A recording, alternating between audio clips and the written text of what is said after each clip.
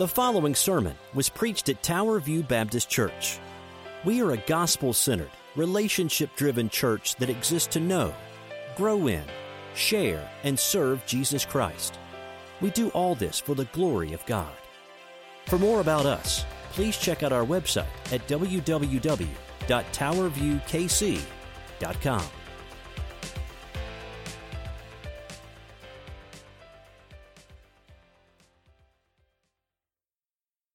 The next several weeks, actually the next 12 weeks from now until the end of September, which seems like such a long time from now, I know, but one apostle, one disciple a week. And this morning we're going to be looking at probably the most well-known apostle, well-known disciple, that being Peter himself. Many of you can relate to Peter, and we'll get to that in a minute. But as we go through these weeks, I just want to remind you that our purpose in studying these apostles is not just to give a biography.com overview of their lives. You can get that anywhere. You can type in Peter, you can Wikipedia Peter, but we want to, as always, as Spurgeon said, a sermon isn't a sermon until it talks about Jesus.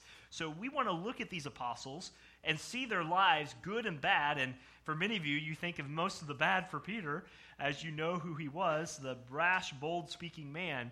But we want to see how they interacted throughout their lives with Christ in an overview. Because as we will see again today, God has called normal people to serve him. You know, in preparation for this, I came across several letters that were written to pastors that reminded me about a guy like Peter. Can I read these to you? These were written by kids from the ages of 7 to 11, so you already know they're going to be good, right? And so these were written to the pastor when the pastor asked from a particular church for letters from the kids. The first boy said, "Please say in your sermon, Peter Peterson has been a good boy all week. I am Peter Peterson. Sincerely, Pete, age 9. Or, are there any devils on earth? I think there may be one in my class. Sincerely, Pastor Carla, age 10. Please help us out. I'm sorry I can't leave more money in the plate, but my father didn't give me an allowance this week, Pastor. Could you have a sermon about a raise in my allowance? Love, Patty, age 10. My mother is very religious. She goes to play bingo at church every week, even if she has a cold. Yours truly, Annette, age 9. I'd like to go to heaven someday, Stephen 8 said, because I know my brother probably won't be there because I kept him out. So let that one be. Pastor, I think a lot more people would come to your church if you moved it to Disneyland, said Laureen, age 9. Please say a prayer for our Little League team. We need a God's help or a new pitcher. Thank you, says Alexander, age 10. My father says, Pastor, I should learn the 10 Commandments, but I don't think I want to because we've had enough rules already in my house, said Joshua, age 10. I liked your sermon on Sunday, Pastor, especially when you said, it is finished. Ralph, age 11. I love these. These are true stories, by the way. It's not a Baptist church. I've got it in my office. But I hope to go to heaven, Ellen said, age 9, someday, but later rather than sooner. I have a lot to do here on this earth. Good wisdom there. My father should be a pastor every day, Pastor. He gives us a sermon about something, said Robert, age 13. So just the honesty of children. You know, but sometimes we just don't understand some things, do we, about what happens in the church or why we do things in the church or don't do things. And for some of us, that is a daily reality. We really do struggle with, God, why is it this way and not this way? And we just can't seem to get with it. And friends, I think these letters from the pastor to the pastor from these kids is a great kind of illustration for the life of Peter. Because if you know anything about Peter, you know that there were times when he was like that kid, asking the awkward question, saying the weird thing, or just saying, frankly, what was on his mind, often more than not. And what a great reminder to us, as it was in Peter's life, from Isaiah chapter 43 that you'll see on the screen, that says, forget the former things, the things that don't dwell on the past. See, God says, I'm doing a new thing. Now it springs up. Do you receive it? I'm making a way in the desert and streams in the wasteland. Peter had to know that God was up to a new thing. And he did. He got that. He even confessed Christ as Lord. But the greatest enemy of the hunger for God is not poison, but it's apple pie. If you never disagree, or if your God never disagrees with you, then you might just be worshiping an idolized version of yourself. And Peter came to realize this. Even though God was doing a new thing in Jesus, he often struggled, like those kids, to understand exactly what God was up to. Well, God, you can't do that. Jesus, you're not going to die on the cross. I'm never going to let that happen. Jesus, I'll never deny you. You know all the promises of Peter. But what does the life of Peter teach us in relation to our growth in Christ? How does the life of Peter encourage us to walk with Christ in ways he didn't early on and did later on? And the big idea today is simply this, and I think it's very straightforward. Dear hurting and struggling Christian, you are as loved by God as the Jesus-denying Peter, the murderer, adulterer David, and the thrice holy, perfect God-man Jesus Christ. Peter needed to be reminded of that lesson. Peter, as bold, as brash as he was, needed to be reminded that he could sleep deep because he could know that God had made peace with him in his Son, and he had forgiven every sin that he will ever commit and has declared him righteous in Jesus Christ. So I want to look at 3 pictures of the gospel today in the life of Peter. 3 pictures of the gospel. And the first 2 points are going to be fairly quick. We'll spend the last part, the most of our time in the last one. Peter we're going to see a picture of the gospel where he was listed. You remember last week, Peter was listed first in the order of the disciples in Mark chapter 3. Then we're going to look at very shortly who he was, and that could be a whole book itself. And then we're going to look at mainly what he became. Because what he became was actually what it was that God wanted him to be. God literally changed his name. Peter, far from more than a legal change, and God spiritually changed his name to become a believer. And if you remember last week, we are starting, as I said at the first, the study to remind ourselves that these are normal people. These are fishermen. These are tax collectors. These are terrorists, if you will. Let me just give a list quickly of the 12 disciples. You have Peter. You have James and John, who once asked God to bring fire down to burn to a crisp the Samaritans. Jesus, would you give us the power to burn these guys over here? Philip was slow to understand it all, and after 3 years, the night before Jesus died, in John 14 said, show yourself to the world, without a clue about what was going to happen. Bartholomew, who we'll get to some other time, said, could anything good come out of Nazareth? Clearly, Jesus, you came out of the wrong zip code on the wrong side of the tracks. Matthew had money, one of the disciples, but he got it by lying as a tax collector. Thomas, we don't even have to go here. Most of you grew up with this. He was despondent. He was discouraged. He was doubting, and he didn't even show up at the Lord's resurrection. James, the son of Alphaeus, James the Lesser. How do you do ministry with someone named the Lesser? I mean, think about that. Thaddeus is so unknown, we don't know much about him. Simon, who was called the Zealot, was literally a part of a terrorist organization. He was a part of a Jewish terrorist organization. And he was trying to overthrow the Roman government with all means possible. Probably wouldn't put him in charge of the kids or nursery on a day-to-day basis. And Judas was the only one who seemed to have any respectability among the people that they could surely trust. Yet, as we know, Judas was the Judas himself. He was the worst. They were uneducated, they were untaught, they were untrained. None of them had any academic background. None of them were wired with connections, not a part of the elite. They had no social standing. Yet the Lord chose them. Wow. And yet, when the Lord chose to surround him, they were as common, and they were the most dubious dozen you could ever imagine in your whole life. One reason Jesus chose these 12 is so you and I can look at this and say, God didn't use the smart or the rich. Maybe he can use me today. To be used by God, we think we have to have a background, a pedigree. We have to have a lineage of some sort, an upbringing. But I don't have to have this. I'm just me, Lord. I want to be faithful to you. We just sit on the sidelines sometimes, though, because we don't think God will use us. And we think that God could never use us. And we let the professionals play the game of church, or we're afraid someone might ask us a Bible question, or perhaps for us to pray.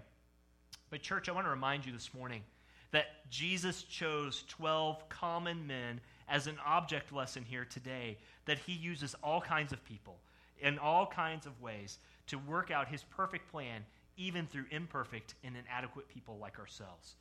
Peter was always quiet when he shouldn't have been quiet. He was always jumping to conclusions. He was always, it seemed, denying the Lord, but Peter became the rock. He became the man on the day of Pentecost who shook Israel with the proclamation of the gospel. He wasn't seminary trained. He wasn't a professional. He was a fisherman, but God used him mightily. may you and I be encouraged through this series as we study. As we do, if you're able to stand this morning in honor of God's words, Mark chapter 3 this morning.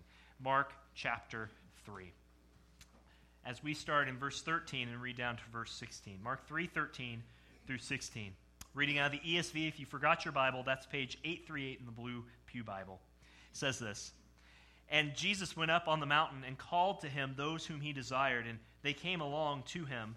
And he appointed 12, whom he also named apostles, so that they might be with him and might send them out to preach." And verse 15, "have authority to cast out demons." And here's the phrase we're going to focus on today.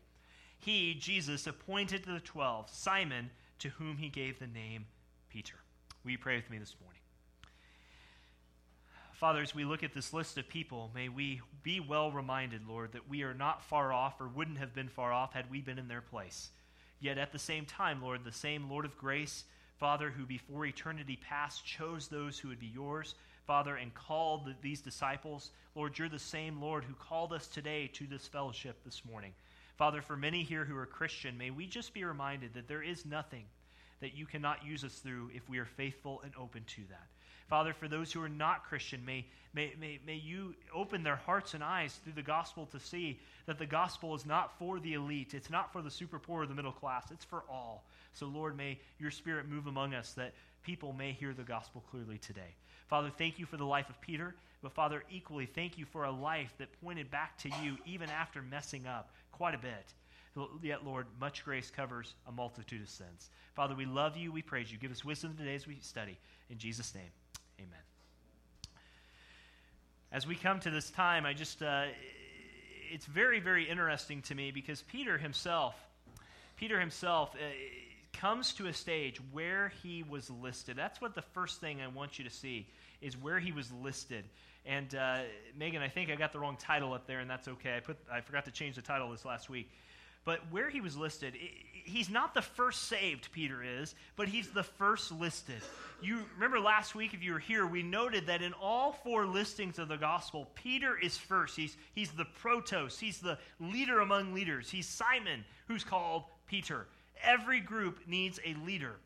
And the indication is he's first in influence, he's first in role, he's first in equal authority, power, and grace, but Peter was the first in function.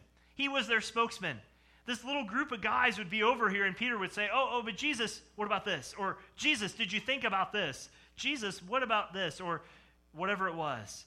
The name Peter is used 96 times in the New Testament. He was out front. No one spoke like him or spoke as often as Peter did. No one spoke as boldly as Peter did. But no one messed up as visibly as Peter did. In Acts, no one preached as much as Peter preached, even Paul. When the Lord asked a question, guess who was ready to answer? It's like that kid in the back of the class. Hey, pick me, teacher, pick me. It was Peter. But he didn't even ask to be picked. He just said it. He couldn't even finish a sentence, and Peter answered the question. You may remember when Jesus was pushing through the crowd, and a woman touched his garment. And Jesus said, he said, who touched me? And Peter, being the realist, said, Jesus, come on, dude. Master, the people are crowding and pressing. What else do you need to know? There's a crowd around you. What do you mean? Who's doing that? And that wasn't what Jesus meant at all. But in Matthew chapter 16, when Jesus seemingly, according to the Greek, asked a rhetorical question, who do you say that I am? Peter doesn't, without any hesitation, says, you're the Christ, the Son of the living God. And when he was walking on the water, he said, Lord, if it's you, command me and come out to you on the water. And didn't he walk on water? Don't forget that. Peter did walk on water. But as you know, the old illustration, he took his eyes off Jesus, and what happened? Kerplunk. Just like me trying to swim right now. I can't swim, save my life. And he said the shortest prayer in the Bible, Lord, save me. And if you're not a Christian here today, that's the best prayer you could ever pray is, Lord, save me. And you remember Peter rebuked Jesus' plan to die. He said, Jesus, no. You're never going to have that happen to you, Jesus. That's not going to happen to you. God loves you, Jesus, and has a wonderful plan for your life. You can't go and die on the cross. At the resurrection, Peter was the first one into the empty tomb. Remember, John and Peter had a foot race, and John and Peter ran all the way there, and Peter outran John. John stopped at the gate, but Peter ran in to the front of there in the tomb. And on the way to Galilee, Peter got tired of waiting for Jesus, and he did what most guys would do. I'm going back to work. I'm going to go fishing, man. Let me out of here. And he went back. Peter was, if I may use this term as just a thing, Peter was the ADD disciple, guys. All of this was always Peter. He was always first. First to fail, first to talk, first to act, and first to succeed. He was always first. What a great reminder to us. And we'll look at this passage a little later on. But Satan, you may recall in Luke 22, asked to sift Peter like wheat. But Jesus prayed that his faith would not fail. One thing you learn from the life of Peter is that when Peter failed much, Christ was also interceding, praying for him all the more. Friends, if there is anything that Peter was when he came to be, it is simply this, is that he was listed first, but he learned eventually that he was not first. He learned eventually that Christ was first, that even in his failure, even in his brash-headedness, even in everything that he did, his Savior loved him so and was praying for him. Friends, you do not have a Virgin Mary interceding for you. You do not have old dead saints praying for you in heaven with respect to those who believe that. You have a Lord and a Master, Jesus Christ, who raised himself up from the dead, who is seated at the right hand of God, who's coming again in power. That is the one who is praying for Peter and is also praying for you as you go through this life. You don't need a pope who claims to be the Christ on this earth. You need Jesus Christ, who said he was Lord, who proved it by his death. You don't need anyone but that to pray for you. And he did. And oh, did Peter ever have restoration in his life. John 17:13, Jesus said that they may have, they being his people, the future Christians, that they may have the full measure of joy within them. Jesus prays and wills that we have joy in him and him alone. The only time in all the gospel that Jesus Christ prays to God and doesn't call him Father is on the cross. What we lose, what he loses, we gain. And he giveth more grace and more grace and more grace.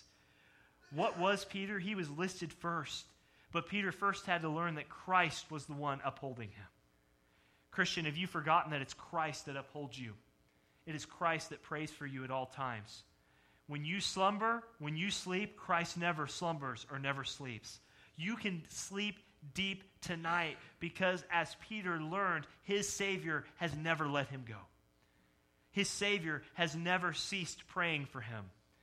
I mean, think about that. There are prayer movements that pray 24/7, 365 all around the world, but they have to take shifts to pray. Have any of y'all ever been part of a 24-hour prayer gathering where you sign up for maybe an hour or 15-minute slot? Anyone ever done that before? It's tiring, especially if you get the 3 a.m. shift. It's tiring. It's hard to get people to volunteer at youth lock-ins overnight, let alone get them to pray at 3 a.m. It's tiring. And if you remember, Peter, when Jesus was praying before the Father, at the death, he fell asleep. Jesus said, watch and don't enter into temptation. And like most of us, when he got time to sit down, he passed out. But his Savior was still praying for him.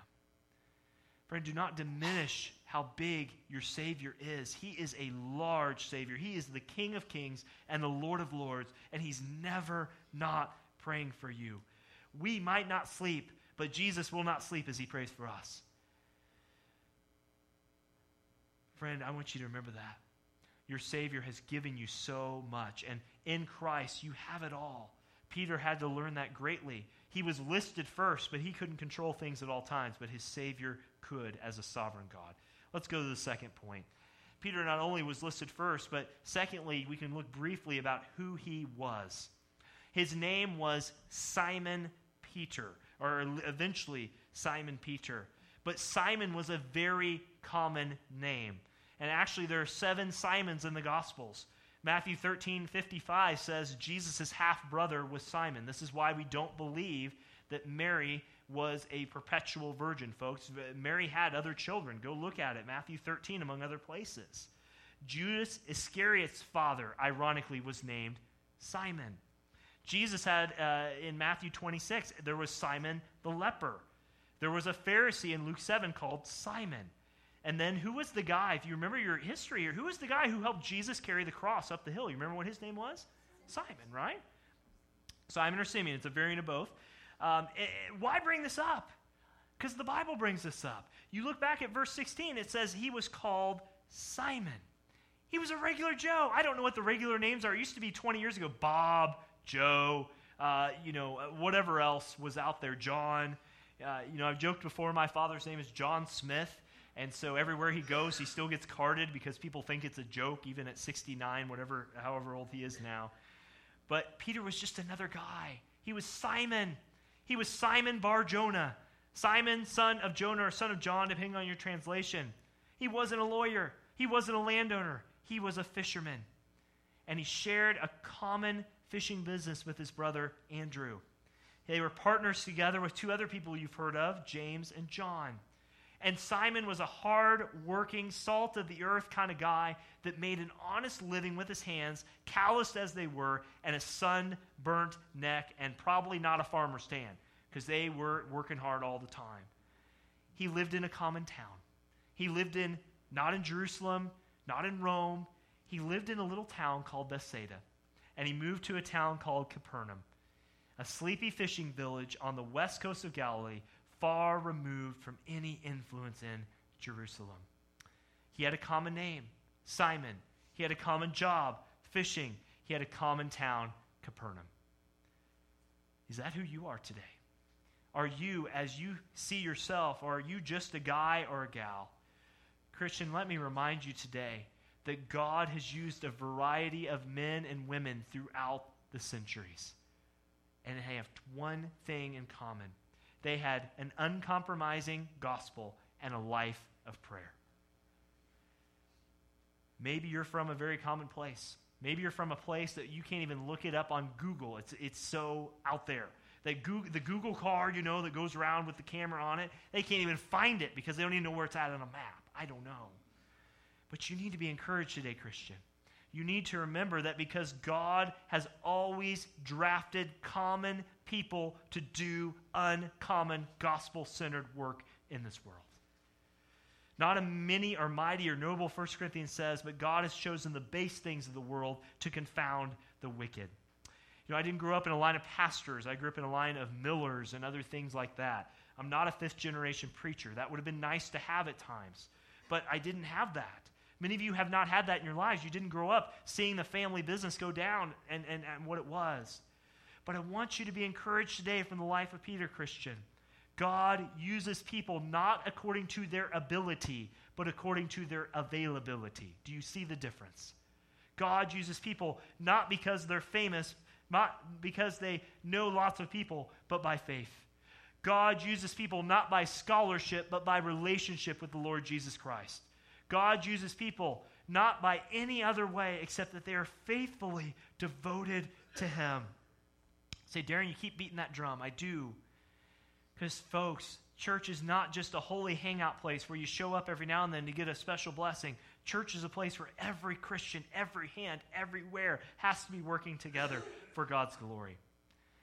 And Peter, as brash as he was at times, as common as he was, God in His sovereignty chose to make him first.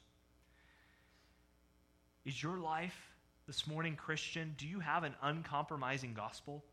If people look at you and say, you are so-and-so, how would you describe yourself? I'm Joe Bob. I always love that name. Joe Bob, and I work here. I have 3.5 kids, and I have one wife, and 2.75 cars because we're not sure it works all the time. That's just who I am, Pastor.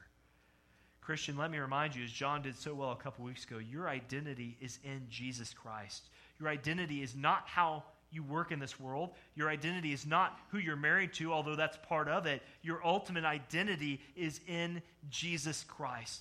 And if you say, Darren, God could never use me, oh, by golly, He used Peter. And if I dare say, if He can use Peter, even as gifted as he was, He can use you, Christian. Have you prayed, Lord, where is it, how is it, and with whom is it that you would have me serve in this church? That's where we are. 2 brief points, where he lived and who he was in Peter. And this is where, thirdly, I want to spend the last point, the majority of our time on. If you'll venture over with me to John chapter 1. John chapter 1.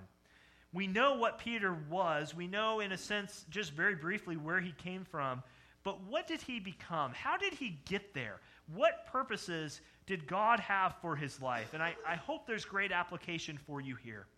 If you are not a Christian here today, I just want to remind you that Jesus doesn't love you more because you came to this church. Jesus doesn't love you more because your family has a heritage of being Christians. That's all good stuff. Jesus loved you because he loved you because he loved you. And if you are here today and you do not know Jesus Christ, I pray as we look at John chapter 1, we'll start in verse 35, that you see an uncommon calling from a very common man. That you see that you don't have to clean yourself up to come to Jesus. Truly, come to Jesus as you are, but don't stay there. But there's no sin so big, no whatever so extraordinary that Jesus cannot use to change you and to make you more like him. I want you to remember that in Mark 3, we read that Jesus, to whom Christ gave the name Peter. Jesus changed his name without even asking his mama.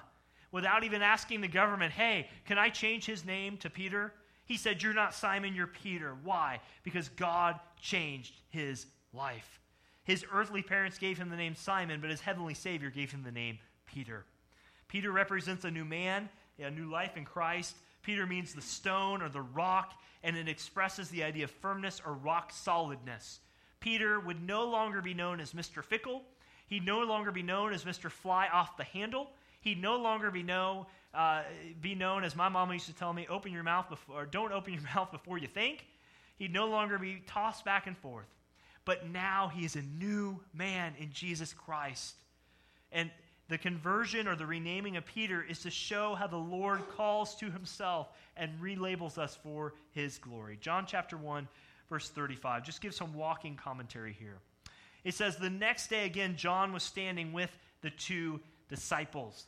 The two disciples here are John and Andrew. John didn't even name himself in the Gospel of John because it was such a holy calling that he got. Go down to verse 36, and he looked at Jesus as he walked by and said, behold, the Lamb of God. John the Baptist points away from his followers and points to Christ. Behold, the Lamb of God. And it goes on in verse 37 and says, the two disciples heard him say this, and they followed Jesus. John's disciples, John and Andrew, went after Jesus. They were following John the Baptist. Now John says, hey, it's not about me, it's about this guy Jesus. Get over there, follow him, and they do. And then in verse 38, it goes on to say, Jesus turned and saw them, John and Andrew, following, and said to them, what are you seeking? And they said to him, Rabbi, which means teacher, where are you staying? I want you to see here that before we even get to Peter, Jesus is asking the future disciples of his the master question. It's the key that unlocks the heart. It doesn't say, to whom do you seek, but what? Guys, what is your passion in life? What is your most inner desire? What are you looking for? And then they ask him, where are you staying? It's a humble request for time alone with this person that appears to be very great in the eyes of John the Baptist. And we go down to verse 39, and Jesus said to them, come and you will see. So they came and saw where he was staying, John and Andrew, and they stayed with him, Jesus, that day, for it was about the 10th hour. I want you to know, as John wrote this, that why does he put the time in there? Why is that important? Well, it's important because before we get to Peter, John himself gets converted right here. He gets saved. He gets his Jesus moment, if you will. All true seekers of Christ will always go to Christ. All true seekers of Jesus don't need to be prodded. They don't need to be knocked on the door 1,000 times. Where you been in church? Honest, sincere seekers of Christ will always be given access to Christ. And you will see that purpose right there. They spent the day with him. They saw that the Master had unlocked their heart. They knew that they had peace, they had purpose, and they had a plan with God now because Jesus had saved them. And John's very humble way of saying he was saved, he remembers the exact moment, the life-changing moment when John was saved. What an amazing testimony. Many of you remember the days when evangelists used to ask you to write your name in the back of the Bible and the time you got saved. You all remember that? Some of you older folks? That's kind of what John did here. He wrote it down. But then look at verse 40. So Jesus has saved John and Andrew. They spent time with him. And then verse 40, one of the two who heard John speak and followed Jesus was Andrew, Simon Peter's brother. When you know Jesus, it really goes back to the heart of it. It's going to wreck your world, good or bad. And what did he tell him? Andrew was always in the shadow of Peter by sovereign grace. But now Andrew has come to know Christ, and he wanted to share Christ with his most beloved family. And look at verse 41. It says, he first found his own brother Simon and said to him, we have found the Messiah, which means Christ. He first went to Peter. He had been looking for the Messiah. Everything they had been looking for had been found in him. And Andrew, being the good brother, being the good ambassador, newly saved as he was, goes to Peter and he brings him the message. And after bringing him the message, look at verse 42. Peter says, Andrew brought him to Jesus. He brought who to Jesus? Peter. Andrew didn't just say, hey, I know this guy named Jesus. He's radically changed my life. He literally walked him arm in arm, hand in hand, however that works, and he took him to Jesus. Friends, that's a whole side note sermon there. That's why we can't just leave people hanging at the cross, so to speak. We have to lead them and guide them and disciple them and bring them in close relationship with the Savior. And he said, and he brought him to Jesus, verse 42, and Jesus looked at him. Who's the him? It's Peter, and said, you are Simon, the son of Jonah? You shall be called Cephas, which means Peter. Please note that he brought the message to Simon. He did that in verse 41. But what's happening here in verse 42 is far more profound. After bringing the message, Andrew brought Simon to Jesus. Friends, this is a great point of application. Only God can draw a person to know Jesus Christ. But God uses people who are excited, enthusiastic, and enthralled about the gospel of Jesus Christ. You know what? I've shared this before, but one of the greatest sermons, historically and religiously perhaps, ever preached on American soil was back in the 1700s by a guy. Do you know who this was from? Jonathan Edwards. Jonathan Edwards preached a sermon. You can look it up online, and I dare you to, because it'll make you shake in your boots even 250 years on. It was called Sinners in the Hands of an Angry God. And you heard me say this before, but he talked like this. He looked down, and he talked like this. He had that fake hair on. And he talked like this. He wasn't excited. He wasn't enthralled. He wasn't charismatic. Jonathan Edwards just talked down, most likely from historical accounts. It didn't look up much. He was very introverted to that degree. But what happened through that sermon was one of the greatest movements of God and one of the greatest awakenings this country has ever seen pre-United States forming. But I want to tell you, God can use Jonathan Edwards to speak down and hardly look up and preach a sermon. God also uses people who are contagious for the gospel of Jesus Christ. How did Peter hear about Jesus? It was his brother, because he was so excited about what Jesus did in his life. And I'll be honest, the farther you grow in your relationship with Jesus, sometimes it isn't so exciting, is it? Be honest. You think about the time you got saved. Many of you remember it very clearly. There was nothing that could touch you for Jesus. Nothing could touch you. Say you were going to storm hell with your two little pistol guns, and you were going to take over every demon because you knew Jesus was on your side and no one could stop you. But then you got formalized. You got routine. You got baptized, if that's even a word. You became a Christian, but you let formality do it. Does this mean we should run without restraint and without rule and without... No, that's not what I'm saying. But friend, have you lost the excitement of what it knows to be about Jesus? One way God saved Andrew. That is his work. But one thing that God used in the saving of Andrew, although it wasn't the divine means, but God used an excited person about the gospel. Friend, have you lost your excitement? Have I lost our excitement about the gospel of Jesus Christ?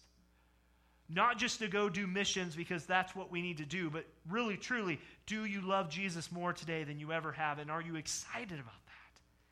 That may not be just going up and saying, hey, bring it over here. We don't have Jesus physically here. But Friend, are you excited about Jesus? That sounds so silly in a Baptist church, doesn't it? But are you? Do you desire that people see Jesus as Andrew showed Peter and God sovereignly opened his heart? He said, we found him, and that connected to Simon's soul.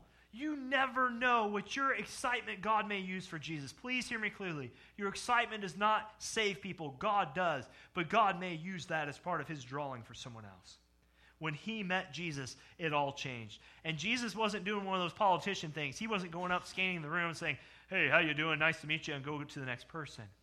Jesus looks. He spends time right with Peter. He says, he looked at him, it says, verse 42, and said, so, are you Simon, the son of John? Jesus, don't you know this? Of course he does. He's God. He's sovereign. But when he met Jesus, he looked into and through him and saw what Simon would become through his divine will. Simon, son of John, you were brass. You were impulsive. You were rough around the edges. You were overbearing, constantly swaying, self-assured. You were common. But now your name is going to be the Rock. Jesus was changing his life by his grace, and he will be different now. He would become no more common or vacillating. He would become rock solid, firm, immovable, an anchor for others, unswayed, unmovable, stable, and now he has a very, very new name. The Lord declares his salvation, but more than that, it is a prophecy of who Peter is to become. He will be the rock-like leader of the early church. And every time you hear the word Peter, you will hear the word Mr. Rock Solid. For this point on, Simon was in the process of becoming Peter, and it was a transformation. I'm going to end with this. Megan, if you want to throw up the last slide, that'd be great, please. Thank you. So what does it mean? How did God grow Peter? The same way, Christian, he's growing you today. When Peter acted like his old self, Jesus would say, Simon. Whenever Simon was to be encouraged to act as he should, he would call him Peter.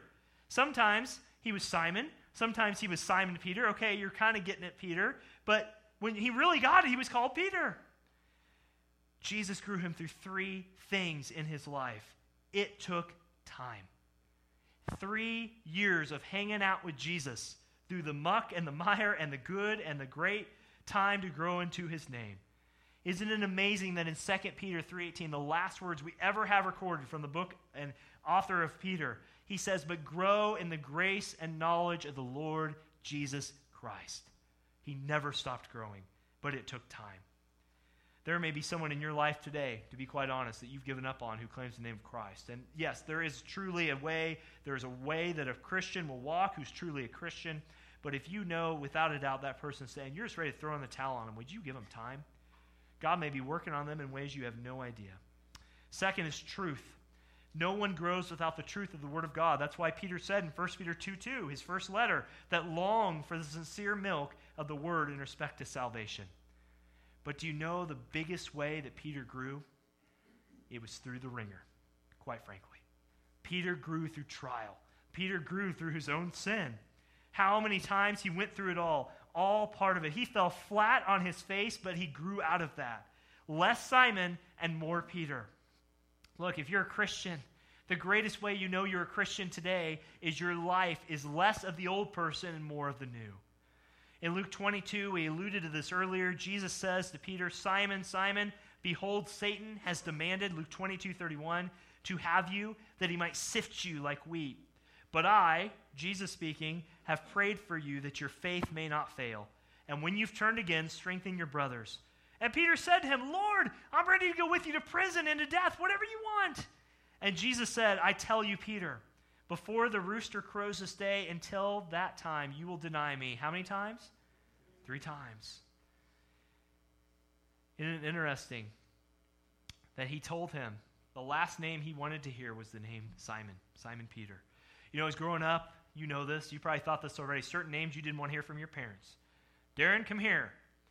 Darren Smith, come here. Darren Christopher Smith, get over here now.